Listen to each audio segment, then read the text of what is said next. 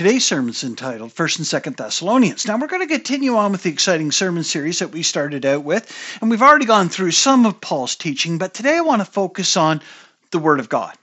Now, when you open up your Bibles, and I hope and pray you have this feeling, this sensation that you are reading words from God Himself.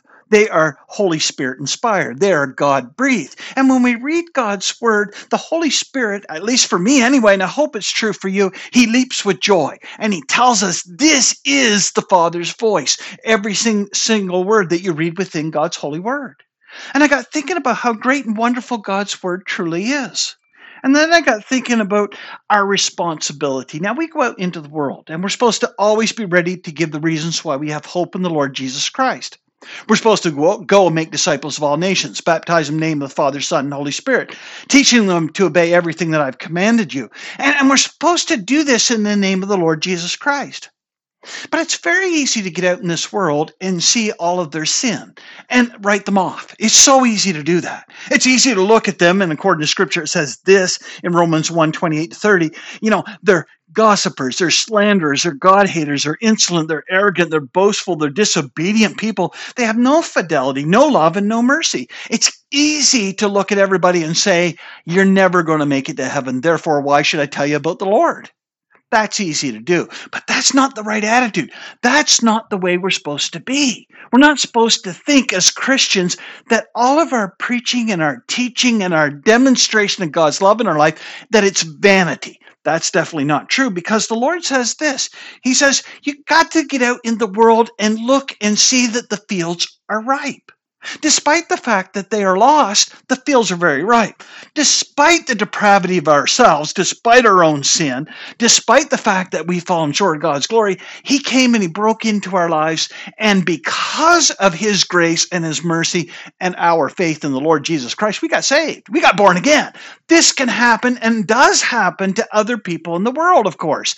And we've got to know that. We've got to understand that God can save anyone through Jesus Christ, anyone, no matter who they are or what their circumstances are. Despite them living on the broad path of destruction, surely Christ's ambassadors are called to take on the attitude of Apostle Paul.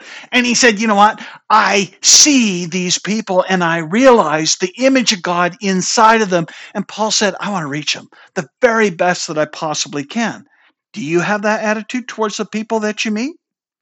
And I got thinking, you know what? For instance, Paul said to the people, he said, in the face of multiple gods, thousands of different Roman gods, in the face of people that were worshiping the emperor, he stood up and he said, this is what I think about God.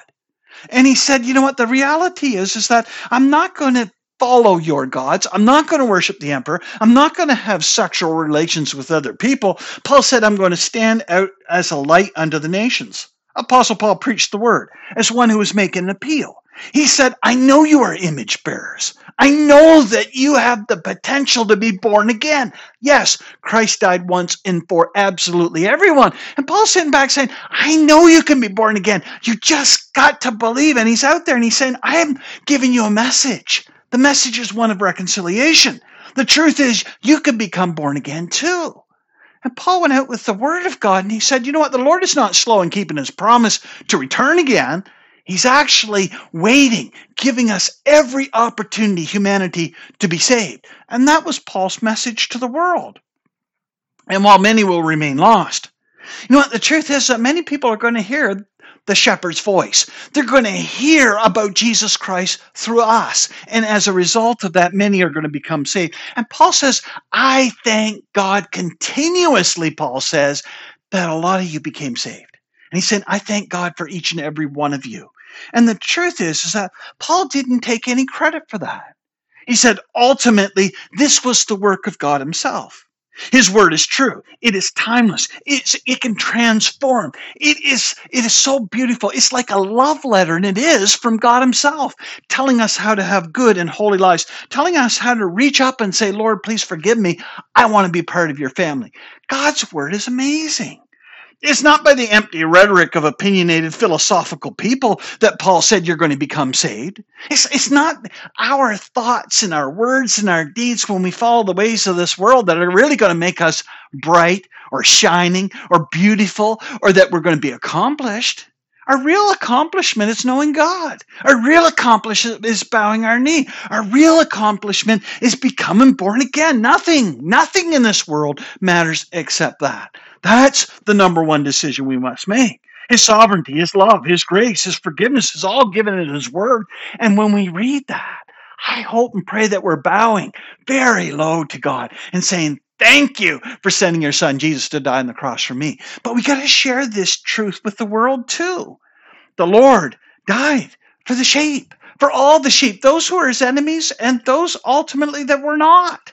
And you know what? I know the Bible says, you know what? The ones who are not his enemies are called sheep, but the ones that are still his enemies are called wolves. But they are also the ones with potential because they can still get born again.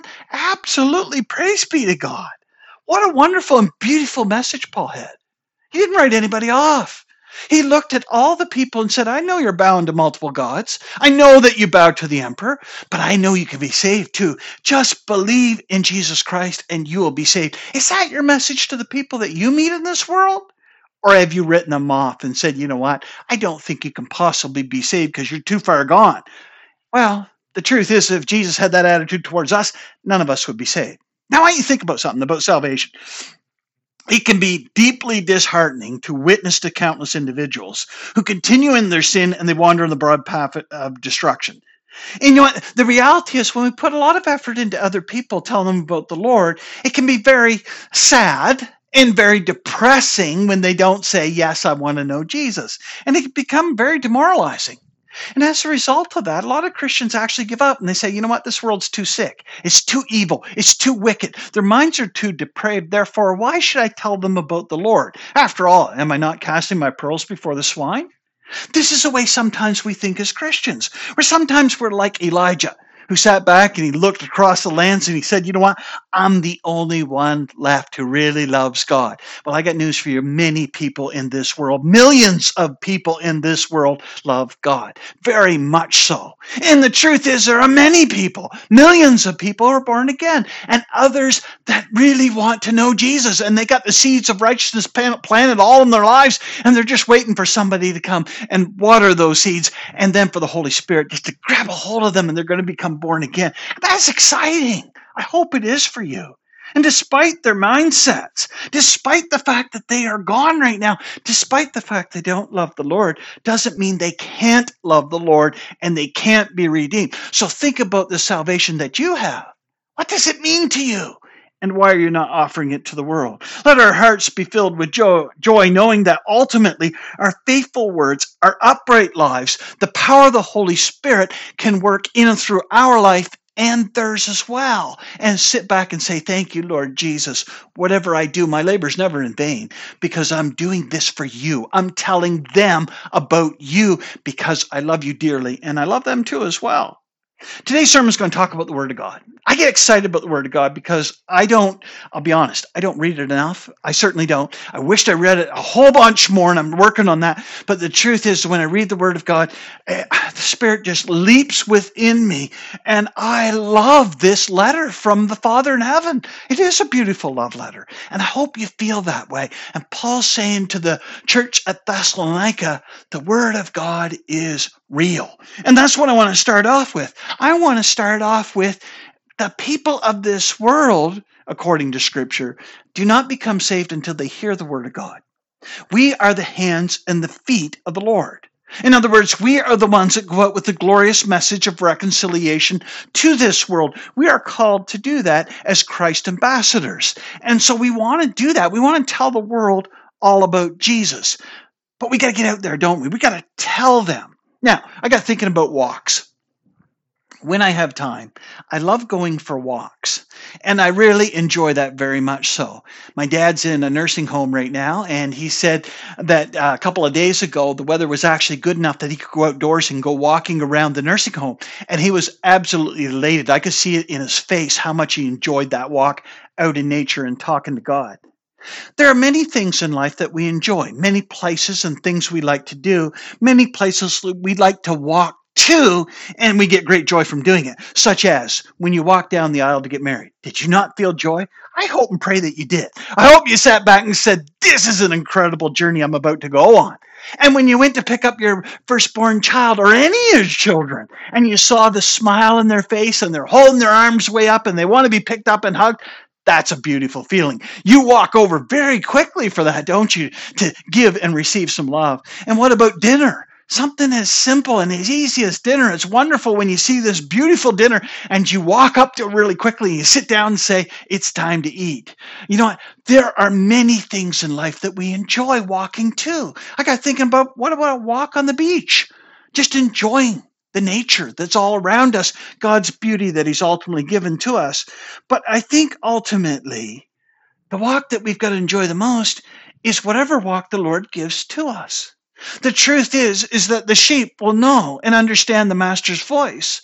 But the ones who are not sheep, the wolves, they need to hear that voice. They need us to plant seeds of righteousness within their lives. They need us to get out there and tell them the reasons why we have hope in the Lord Jesus Christ. Because if nobody is speaking, no Christian is speaking to this world, then how are they going to hear the glorious message? If they don't see us as being different than them, if we're not living good and holy lives, if we're not distinct and separate from them, lights unto the nations, how will they know that God exists? I agree that all nature testifies to God's existence. At least they got a roadmap, but you know what? We got to take them from that roadmap of wondering, why am I here? Where is God? Is there a God? Does he exist? Why is this world here? Who's holding everything together? They got questions. We got to get out there and tell them the answers. We know the truth, and the truth will set you free. When we tell others about the good news of Christ, we speak through the Word of God, and by the power of the Holy Spirit, we plant seeds of righteousness in their lives. And I think that is absolutely beautiful. And I don't think we always get to see when somebody gets born again. There are many people, I'm sure, we planted seeds of righteousness and somebody else watered them and they grew and the Holy Spirit grabbed a hold and they got born again. And we may never even know that, but we still, our labor was not in vain. And I got thinking, here's the problem. Numerous factors contribute to the fact that we tend to be like this fella here with tape across his face and we don't want to speak. There are a lot of Christians that don't give reasons why they have hope. The reality is that the teachings of Christ, really, they're different. They're not the same as the world, are they? And the truth is the teachings of Christ actually confront this world that they are sinning and they've fallen short of God's glory. And as a result of that, this world doesn't like you hearing the message. And sometimes, to be honest, we as Christians, we get a little bit fearful of them and we don't want to speak the message either. We like this guy in the picture. We got tape across our face. Sometimes uncertainty, timidity, or actually we sit back and we say, you know what, I'm not sure if I'm really committed enough to go out in the world. Have you ever thought to yourself, you know what, maybe I sin too much. Maybe I'm too blemished. Maybe I've fallen too far short of God's glory. Maybe I'm not a good enough Christian to get out in the world and tell them about Jesus, therefore maybe I shouldn't. Maybe I'm a bad witness. How about asking God to forgive you, cleanse you from all unrighteousness, and then get out in the world and tell them that you're born again?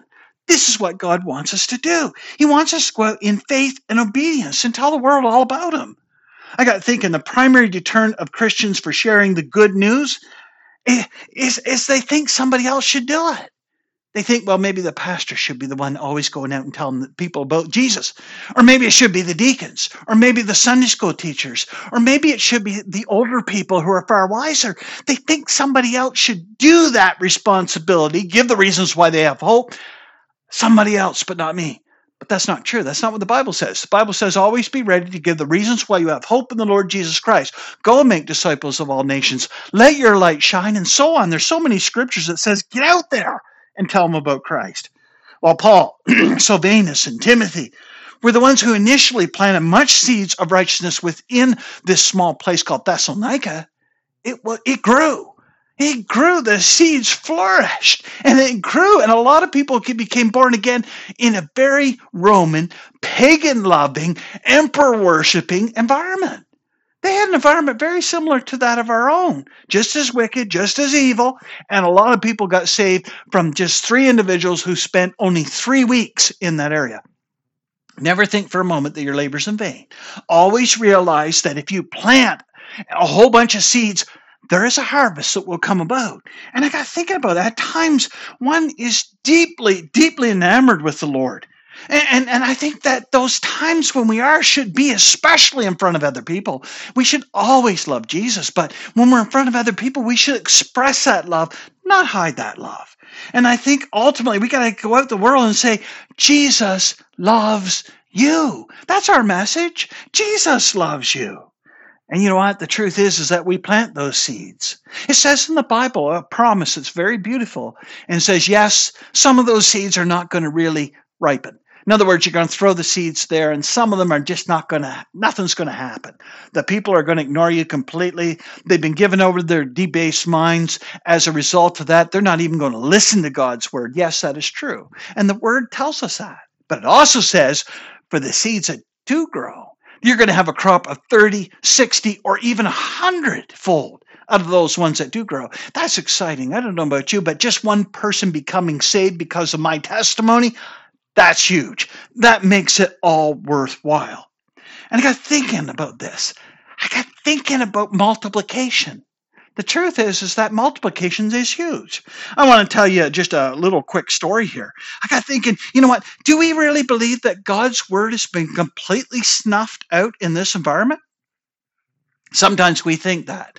When you look at the television set and you see all the wars and all the pestilence and diseases, when you see all the various different religions that are out there, all the different philosophies and thoughts that people have, it's very easy to say, you know what, I don't know if God's really out there. Is he still active? Is he still in charge? Is he still sovereign? Do I still see him working here? And sometimes we foolishly think that, you know what, I'm not really sure. But the truth is, yes, he's sovereign. And yes, he's still working. And yes, he's still active. And yes, he is making a huge difference out in the world. And we got to get out there as his hands and feet and make that difference. Not even Satan himself can stop the gospel message. It's very clear in the Bible. What did Jesus say? Peter, upon this rock I will build the church, and not even the gates of hell will touch it. In other words, what he was saying is, Peter, on me, on my foundation, on the cross, on the foundation of my death and my resurrection, nothing's going to stop me from spreading that good news. I am going to ask my disciples, which we are, the born again, to get out there and tell everybody about Jesus. Are you doing that? And I got thinking, a few years before the war, a humble villager in eastern Poland, this fella, he gave a Bible out to someone. Now, you often think that if you're going to give out a Bible, what's going to happen? Maybe something does, or maybe the person just takes the Bible and throws it in the trash. I'm sure that happens way too often. But this fella, in great faith, goes out and he gives a Bible to this a person in a small village. Think about that for a moment. Not a big metropolis place, just a small village. Hands out one single Bible, that's all he had, and gives it out to this individual. And this individual read it, which is surprising. And I'm sure this fellow was elated later on when he found out. And he was converted. And he passed that book around to other people. Through that one Bible, 200 or more people became born-again believers. When the person returned, a guy named Michael Bilster, and he visited this town, again in the summer of 1940, a group of people that worship God fiercely show up, and they look at him and say, oh, there you are. You're the one who planted the seeds. You're the one who told us about the Lord Jesus Christ. Thank you for God's word. We're so excited about this. And here's where the story gets really interesting. Billister ultimately suggested to all of them, he said, how have you been doing with God's word? He suggested to them, are you reading it? Are you obeying it? Are you reciting it? Are you memorizing it? And here's where the testimony gets really good. They said, oh, you have no idea. Let me tell you. There was a man who arose and he said, you know what? I have studied. I have memorized verses and chapters of God's holy word. I have put them to memory because we only got one Bible. Therefore, if I want to be reflecting on God's word, I got to memorize it. Another guy pipes up and says, oh, by the way, I have memorized entire books of the Bible. He says, the guy's going, wow, I haven't even done that. I sit back saying, this is great. Another fellow pipes up and says, I have studied all of Matthew and Luke and put it all to memory plus Genesis. Another one pipes up and says, I'm still memorizing God's word and I'm excited with every word that I'm reading. He passed it around family to family. This Bible was so torn and so tattered that it was falling literally apart. And the guy's looking at all of them going, your faith is great. And he realized one Bible that he handed out made all of that difference. Why? Because the words of God were internalized in that person's heart and they shared it with others. Are you doing that? Are you doing it with the expectation that yes, that can happen in your life too as well? God can use you to plant seeds of righteousness for a crop of 30, 60, or 100-fold. Do you believe that? I mean, honestly, do you? Because if you don't believe that, then you're not going to want to go out in the world. And you're not going to tell people about the Lord Jesus Christ. And you're not going to be excited about it. And you're not going to be passionate about it at all. Now let's think about this for a moment. When Paul went out and he told people about Jesus, was it just human words? And that's my second point. Paul makes it very clear. What is God's word? As we read it, it's communication, isn't it? There are words in it. And it's tempting to say it's just human philosophy. But Paul says otherwise. We live in a world that's very elusive. We live in a world where there are multiple opinions, thoughts, and ideas about everything. We swim around, so to speak, figuratively, an unending a bunch of opinions and thoughts and ideas about everything that you can think of. It's almost like if me and you get in a room, then we're going to have at least 10 different opinions. And some of those opinions that I have will be contradictory to myself even. And that's true. The truth is that when we're in the world, they've got different philosophies, different ideas, different thoughts. And sometimes this noise gets so intense that people forget that absolute truth exists. Matter of fact, if you take a poll, majority of the people will say, nobody really knows what is true. What is true for me may not be true for you, but as long as I respect your opinion, all is good. I wouldn't agree with that. God's opinion reigns supreme. Only God knows the truth, and ignoring his truth, of course, is not okay, not even slightly. And I got thinking, when we get out in this world, we got to understand that there's a lot of broken promises that this world has received. And we all have received some of those broken promises. Like the deceivers in Paul's era, they were peddling a whole bunch of Roman gods. And those gods would ultimately say that, you're going to have great wealth, you're going to have lots of offspring, you're going to have lots of crops, if you only bow down and worship these foreign gods. And of course, the people soon found out that wasn't true. And the reality is that a lot of them didn't get any of the promises fulfilled whatsoever. They were broken. Why? Because the gods didn't exist. Not at all, not even slightly. And the truth is that Paul came across all sorts of these individuals. And they tried to entice Paul called them charlatans, but these individuals of the world try to entice us with their promises. They say, you know what, if you just work harder, you're going to get more money. Or if you just try a little bit more, you're going to be more successful. Or if you do the things the way that I did, then you're going to be a much happier person. There's so many promises out in this world that get broken constantly. And it's not like our brains aren't capable of figuring out things for ourselves. Over 80 billion different nerve cells. I don't know how many specifically. I couldn't find anyone who knew the answer, but there's lots of them. This roughly 3-pound brains that we all have are impressive. Very impressive and capable of figuring out many different things. And I think so. I got thinking the greatest intellects of our society must be impressive. They certainly are. If you go back 100 or let's say 200 years, or let's go back a century, let's go back 1,000 years. And if that person could get into a time machine and come to our century, what would they see? What would they think about a telephone?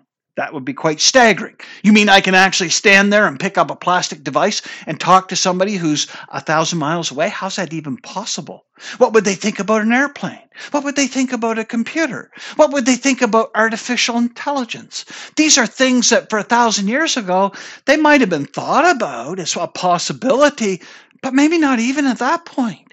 And they'd be sitting back saying, oh my goodness, they would be speechless at some of the advancement we've made. Who amongst us can speak with authority, though, when it comes to what really is true? I got thinking about Job. Job felt that he was in the right. And he felt that he had done absolutely no wrong whatsoever. So he gets in front of God and he basically says, God, come down here and tell me why you let all these things happen to me, because I don't think I've done any wrong. And God goes and shows up and he says, oh, by the way, he says, brace yourself like a man, Job 38:3. I want you to tell me the complexities of this world. You obviously think you know more than I do, Job. And you obviously have decided that I'm guilty of treating you poorly. And, God says to Job, you know what? Show me. Tell me, speak the truth. Tell me what you think you know. And of course, the reality is that he didn't know anything. And the truth is, this world doesn't know the truth, but God does. And that's what God's word is. God's word alone is true. It's unfailing. The truth is that if we want to know why we're here, why we exist, who we are supposed to serve, who holds this world together, is there life after death? Some of the biggest questions we could ever possibly ask is contained within God's word, because God is the only one who has the right to tell us what truth is, because he's God and he is sovereign and we are created in his image. Ultimately, God's word exposes hypocrisy and emptiness of every man or woman made attempt to create a philosophy or make a promise ultimately that they cannot keep. Though we are created in God's image and a little lower than the angels, this doesn't mean that Satan was right. The truth is we're not like God. We're not capable of knowing everything about God. We're not capable of knowing the things that he knows. We are not sovereign, that's for sure. We're not in charge of everything, even though some people think they are. And the second thing is that not only are we not sovereign, but we don't know everything, not even close. When you think about it, the moment that you die, you'll know more when you get to heaven than you ever did on earth, no matter how much you did know or not know. And I got thinking about this. Advice is easy to come by, isn't it? That's very true. Everybody will tell you how they think you should live your life. But here's the question: how should you live your life? What guidance ultimately should you take? I think it should only come from the Creator. When it comes to living our very best life possible, how often we seek the advice of other people? Should we not go to God first? The truth is that God's word illuminates our path, tells us how we're supposed to live our lives in order to please him. He knows everything, seen and unseen, so why wouldn't we go to him instead of this world? And it says very clearly that the world's knowledge is foolishness in God's sight. When we go through the valleys of tribulations, how often we ultimately look to the world for solutions when we should be looking to God and saying, how can I make it through this very dark night of the soul? Our guidance is supposed to come from God's word. Let's go on to point number 3 that Paul makes. And Paul says this: all scripture is God-breathed.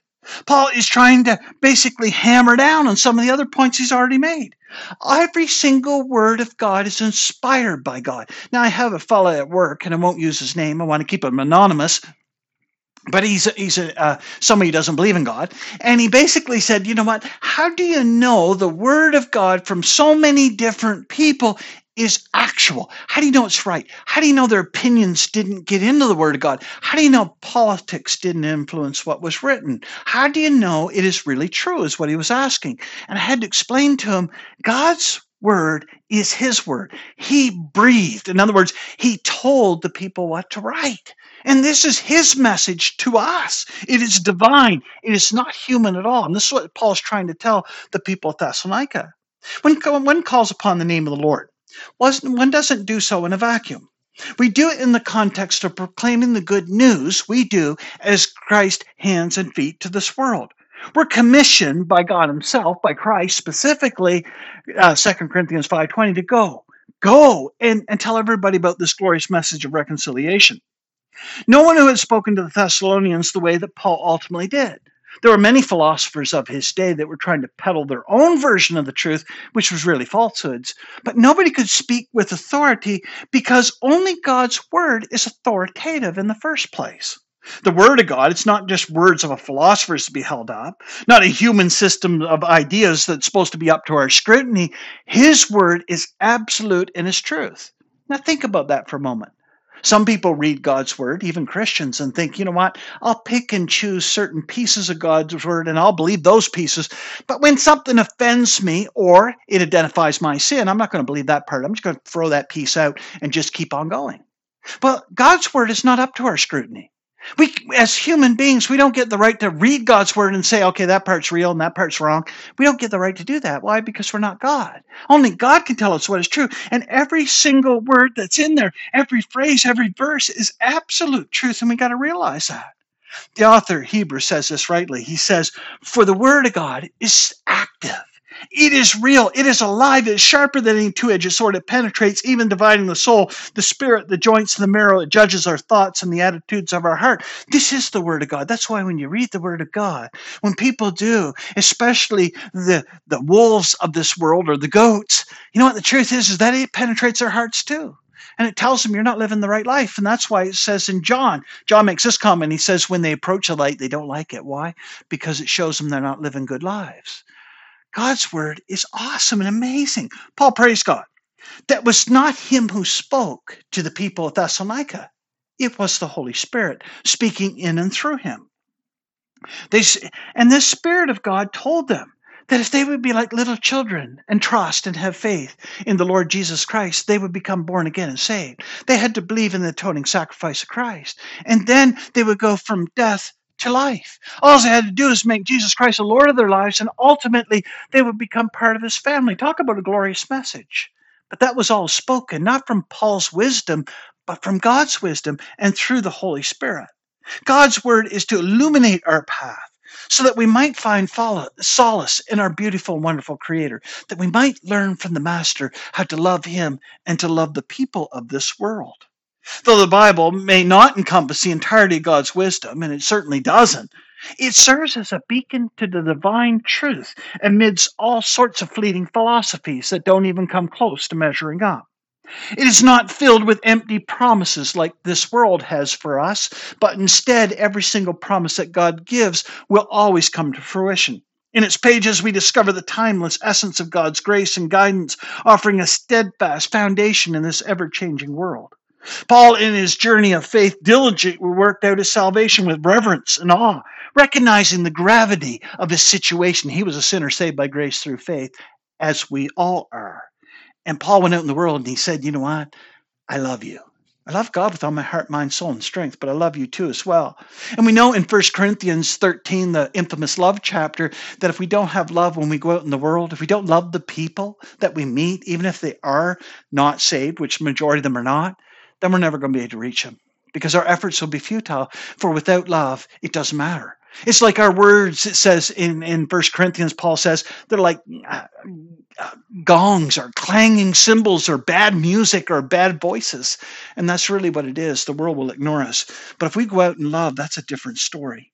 You know what? Paul thanked God for infusing his mind, his heart, and his soul with the divine truth and enabled him to communicate with the voice of angels to the various people around him. And with great love and his steadfastness to the Lord Jesus Christ, he told them, be reconciled unto God. In a society saturated with the worship of countless gods, Paul's love for them propelled the message forward. And that message was be reconciled. And there were a lot of people who got saved. And they're still being saved today. And I got thinking, what significance does God's word hold in your life? Do you ultimately receive it, not just as human words, but as God's word? And do you allow the words of God to transform your very life? I would much sooner see the people inside of my church actually live one single verse than memorize them all and not live them. The truth is that God's word is meant for us not to amass knowledge, but to actually live for the gospel message. And the truth is that we've got to righteously live our lives, but the only way we can do that is ask God, and he tells us how to live good and holy lives. Are you captivated by God's word so much so, like the psalmist, you meditate on it day and night? Do you see it as the ultimate source of truth? Is it a leading and guiding light to keep you from sinning, or at least identify your sins so you could say, please, Lord, forgive me? Do passages on forgiveness move you to tears, rejoicing in their transformative power of, faith and grace that is ushered in to your life? And the fact that you went from death to life has got to be extremely exciting. For the answers of life's most difficult questions, do you seek God's word, or do you decide, you know what, I'm going to check with the world and see what they think? I hope you seek God's word first. And the last point that I want to make is that we got to live God's word. It's one thing to intellectually understand God's word. It's another thing to live it. You see, the Pharisees memorized God's word. They understood it very well. Paul himself, he said, I'm the chief of all Pharisees. I'm a sinner, Paul said. I'm the chief of all sinners too as well. And he said, you know what, I memorized God's word, but that didn't do me a bit of good. Why? Because I wasn't living it. because I was looking at myself. I was trying to get salvation through self-righteousness, and that just doesn't work. And Paul said, I had to have faith in the atoning sacrifice of Christ to be saved again and be part of God's family. Are you born again? Do you believe in Jesus Christ? Do you realize that it's so important for us that the Word of God is meant to come into your heart and transform you? Isaiah 55:11 says this, "My word will not return to me void without accomplishing what I desire and without succeeding ultimately in the matter in which I send it." In other words, God's word is meant to change and to transform our very lives. The gospel transcends philosophical musings. It's so significant. It's so real within our lives that we got to sit back and say, "Thank you, Lord." Instead of us looking at God's word and saying, "I might read it once in a while and I might, check it out," we got to see it as a source of our very life. There's a power in it to change us. It really does, especially when we obey it. And that's the important thing. And James says that. He says, the words will be empty if you don't want to obey them. If you don't read them with intent to obey them, why read them? Why memorize them? He says it's like a person looking into a mirror. And when you see your face and realize, oh my goodness, I forgot to put on my makeup, or I forgot to comb my hair, or I forgot to wash my hair even, or, I should really brush my teeth. If you look into a mirror and you don't change anything because of the image that you've seen, then what was the point of the mirror? And let's be honest with ourselves. You are a sinner saved by grace through faith, and every single day you need to ask God to transform you and to change you. We need to ask Him every single day, "Forgive me for my sins." I ask Him every day because the truth is, I sin every single day. Apostle Paul rejoiced for the Thessalonians that were invited to allow God's word to transform their very lives, to challenge their thinking, to change their hearts, to transform the way in which they lived their lives so that they would get the fruits of the Spirit. And you see them there: love, joy, peace, patience, kindness, goodness, faithfulness, gentleness, and self-control. Who wouldn't want all these things in our lives? We all do. But the truth is, we got to bow to Jesus Christ in order to get there. Embracing the authority, the deep, manifold, inexhaustible truth of God's word is very important. The truth is that we've got to sit back and say, I can be more than conquerors. I can be blameless. I can be pure if I just read God's word and obey it. And every time I fall short of His glory, ask Him for forgiveness. I can be a light unto this crooked and warped generation. Philippians 2:15. And we certainly can be, even though some days we don't feel that way. In a world that has so many different philosophies, thoughts, and ideas that are competing for our attention, there's so many different versions of supposed truth that a lot of people just drown out all the noise because that's the only thing they can do. We got to get out in this world and we got to say, you know what? Their version of what they think is true is going to give you empty promises, and they're going to break those continuously, and you need Jesus. And we got to tell the world about Jesus. Our understanding of the truth is that if it's to be a sweet offering unto God, we got to be living the truth. We got to get out in the world and say, you know what? I'm going to show you what Jesus means to me. Why? Because I'm living for Him. I'm certainly trying. I'm struggling, but I am trying. And I've been empowered by the teachings of Christ. And through the power of the Holy Spirit, my life is different than it was before. Let me show you. Let me tell you all about it. That's a beautiful message. Are you telling the world that? Are you telling them ultimately that you are born again in love with Jesus? Are you telling them? I got thinking in conclusion. The truth is the good news is really good news, isn't it? And it should compel us, because when we see our lives, the way that we live our lives, the corruption, the evil, the sins that we do, and that yet, as soon as we say, "Please forgive me," we get washed as white as snow. I'd like to think we're getting out in the world and we're telling them, oh my goodness, God, our Creator, the only God that exists, is filled with grace and mercy, and He wants you to be born again. It's easy for us to get out in the world and see this world as gossiper, haters, insolent, mad and angry people that are disobedient, and we can write them off very quickly as a bunch of swine. But the truth is, that's not what God wants from us. He wants us to realize that our evangelistic efforts when we go out in the world is never in vain. And the truth is that when we tell people about Jesus Christ, yes, for some of them, they're not going to listen. That's just true. But for others, it's going to be seeds of righteousness that we're planting. And as a result of that, there's going to be a great and wonderful and beautiful crop, whether we see it or not. It's going to be great and wonderful. Upon reflection, we humbly recognize that without the beautiful feet that go and tell the good news, they're not going to hear it. So go out and tell them about Jesus and live for Jesus so they might see the glorious and wonderful light that you have inside of you, the Holy Spirit, Christ himself. As ambassadors of Christ, purchased at the cost of his very life, we're obligated to get out there. We're obligated to tell the world the message of reconciliation. And we're supposed to get out there and tell them your philosophies, even though they are a little bit frightening and scary because you really thought them through, they're nothing compared to God, because God alone has wisdom, and your thoughts and ideas are foolishness in his sight, but he still loves you and he still wants you to know him. And if you just get the Holy Spirit within you, if you just become born again, you would read his word in a completely different light and you'd realize it is authoritative. The confidence that we need comes from the Holy Spirit when we get out there. Because the truth is, we're nothing without Jesus Christ, but everything with him.